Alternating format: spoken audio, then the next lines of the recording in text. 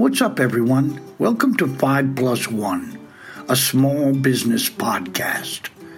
On this podcast, Tom Shabbat will interview a small business owner or someone that works with small business. Now let's do this. Hello and welcome to 5 Plus 1, a small business podcast. Today we have an old friend of mine from Portland, Maine. I've known since high school. She's a phenomenal entrepreneur up there, and it is Leigh Kellis. Leigh, how are you doing? Hello, Tom. I'm quite wonderful. How are you? I'm doing good. Are you in the Old Port right now? I am in the Old Port. I'm at my new business. It's not donut related, but I'm here in the Old Port, my favorite part of town.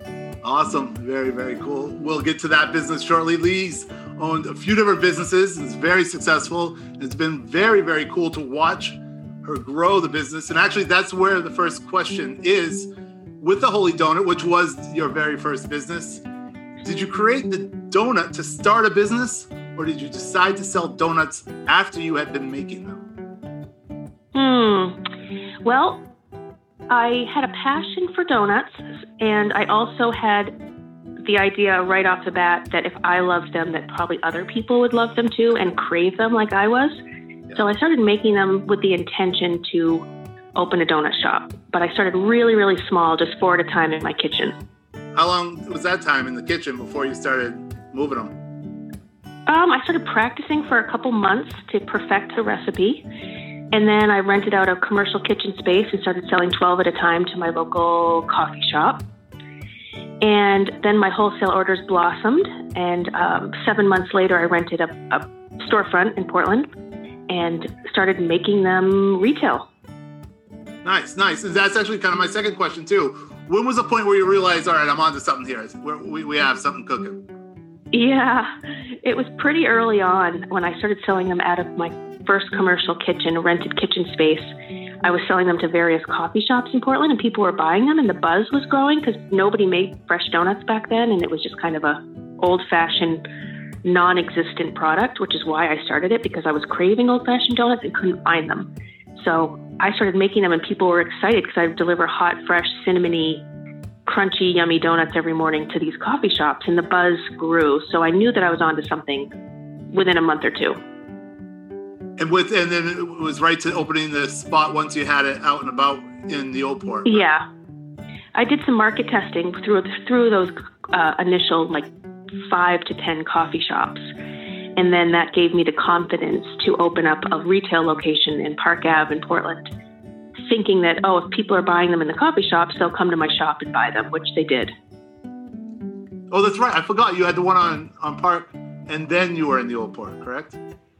Park Ave was first, right by the Expo at the old Taroni's. Yep. And then the Exchange Street was second. Yep. And then out to Scarborough was the third one. Third, and then one opened in Auburn yesterday. Oh, really? I didn't know that. That's great. Congratulations. Auburn, Lewiston, Auburn. Yep. We went north, and it opened yesterday. So LA of you. Yeah. Very and cool. So that, and then from the point that really interests me also is, say, when you're at the old Taroni's on Park, to the point where the press, and you got a lot of press at one point, and you're doing a lot of interviews, and it's almost somewhat of a famous donut woman in Maine. Is that right? Yeah, it was actually kind of just wild. Like New York Times, Boston Globe, everybody was writing articles about us, and I'm just like, why? And I think it was because it's kind of the old classic story of single mom starts this tiny business out of her kitchen, and all of a sudden she's got lines out the door. And obviously I was very blown away by that. But it did. It went kind of gangbusters. Were you on the Today Show? I was went to the Anderson Cooper show. I did a Food Network show. Yeah, a couple of cool things. Very, very cool. And so to get to that point, and this is always question 3, is this customer service question. Because you don't get to that point, you don't get people lining out the door unless you're doing something right when it comes to customer service. And so I was wondering what customer service means to you and what separates you from the competition when it comes to customer service. I don't know if anything separates us. We really talk about it a lot. We say, we want to treat every customer like they're the only one. But to be perfectly honest, when you have dozens of people in line for hours on end, it is very difficult to actually give great customer service to every person. We do our very best, but for example, in Exchange Street in August, it's 1,000 degrees in there, and people, the employees are exhausted, and they literally are answering the same question over and over and over 100 times a day, and it's hard to keep a smile on for 500 customers in a row, and sometimes we would do 600 customers in a row. So I think they did the best they can. So I'm saying that our philosophy is certainly to have very authentic customer service, but I'm also saying that it's a challenge in that environment when you have hundreds of people in line to give authentic smiles over and over and over and over and over. So I applaud our people for definitely trying, but again, it's hard. It's very, especially in food and beverage business. Like we had the pizza restaurant in Hilton Head, South Carolina, and it's 100 degrees at 2 a.m. and people would ask us what our special is. It's like, we're open and we're delivering you food. That's special in our book. So it's tough in certain areas. So the Holy Donuts allows you to do a lot more things and open more businesses. How does a business go from a business concept to you being able to pull the trigger and turn an idea into a reality? That's a great question, and sometimes I don't even know the answer. For example, I'm sitting in my retail location right now that's cookies and apparel and cool bags and candles and jewelry and ceramics and all this stuff. And it just kind of happened organically. I just started having local vendors make stuff that I love, and all of a sudden my shop is full of it. So it's just a kind of a slow process for me. But a lot of times when I have an idea, I can't turn it off. I have to do it. I'm compelled. And I started 2 businesses this week. Another one is an art production screen printing business.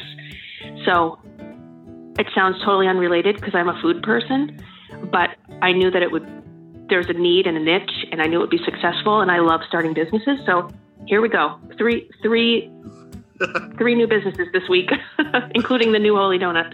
That's a good start to the year. What is the name of your store right now in the Old Port? Oh, it's called The Wave because it's all about ocean cleanup. So it's called The Wave, and my daughter's a surfer, so it's aligned with the mission of selling products, and part of the proceeds go toward less plastic use. Nice. So with a purpose also. Very cool. Totally. So you're from Portland. I'm from Portland. Your businesses are in Southern Maine. What impact has the state or being a native of Portland and Maine had on the businesses that you've opened? Well, we use all Maine potatoes. So that's kind of the cool factor with the donut shop is we support Maine potato growers, and we make a product that highlights one of Maine's most prolific crop. Blueberries, lobsters, and potatoes. That's what Maine's known for. And we did make a lobster donut at one point, but we definitely use a lot of blueberries, Maine blueberries, and we use tons of Maine potatoes. So I think if that answers your question, that's part of the connection that helps us attract, people who want us to have a local product and a Maine product.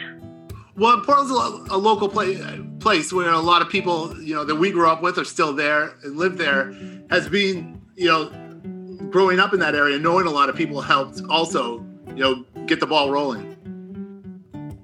Yeah, totally. I always say I'm amazed. The Portland restaurant scene is so supportive and approachable. Like whenever I need something, I've reached out to almost every restaurateur in town and said, hey, can you help me figure out my online system, or I need to borrow bar stools until mine come in, or I've asked a lot of questions of a lot of people, and people are always helpful. So it's an amazing community to be in small business but in the food business for sure. It's very cool. Yeah, Portland's like that. Food and beverage is kind of like that too. I've walked across parking lots with buckets of flour from other restaurants that I've borrowed from. So the one question away from business, if someone is visiting Maine for the first time, what restaurant would you have them go eat at, and what one thing would you have them see or do? Yep. Well, I'll be honest. I'm a crazy food person, but my favorite place is the Lobster Shack just because it's so insanely world class. Yeah. View-wise, I mean, the food is fine, and I've got others that I love the food, but the Lobster Shack is always my go-to for lobster roll and sitting on the edge of the cliff, you know. I'm sure you probably love it too. Yeah, it's nice out there. In Portland, I've got a lot of favorites. I love Emelitsa, the Greek restaurant. I haven't been there before. Oh, it's heavenly. Nice. And where would you tell them to see or do? What should they do or see? In Portland or just in this area? Just in the area. Well, Two Lights is the Lobster Shack, but that's just so beautiful. I always do that. I love Booth Bay. It's an hour north, but I just love getting out of Portland myself to explore other little cute Maine towns. It's a nice drive. Kennebunk. Yeah, I love it all. I love Maine. Awesome. Well, it's good to talk to you, and I'm so happy how well you're doing. It's great to see, and thank you very much for coming on and talking with me. Thank you, Tom. Hope to see you soon. Thanks for listening to 5+1, a small business podcast. Please give us a like or a review if you like this episode. The music was done by Brooke Shabbat. If you need help with your small business when it comes to automation software, digital marketing, and getting paid, or just have a question, you can reach him at tomshabbat.com. Thank you.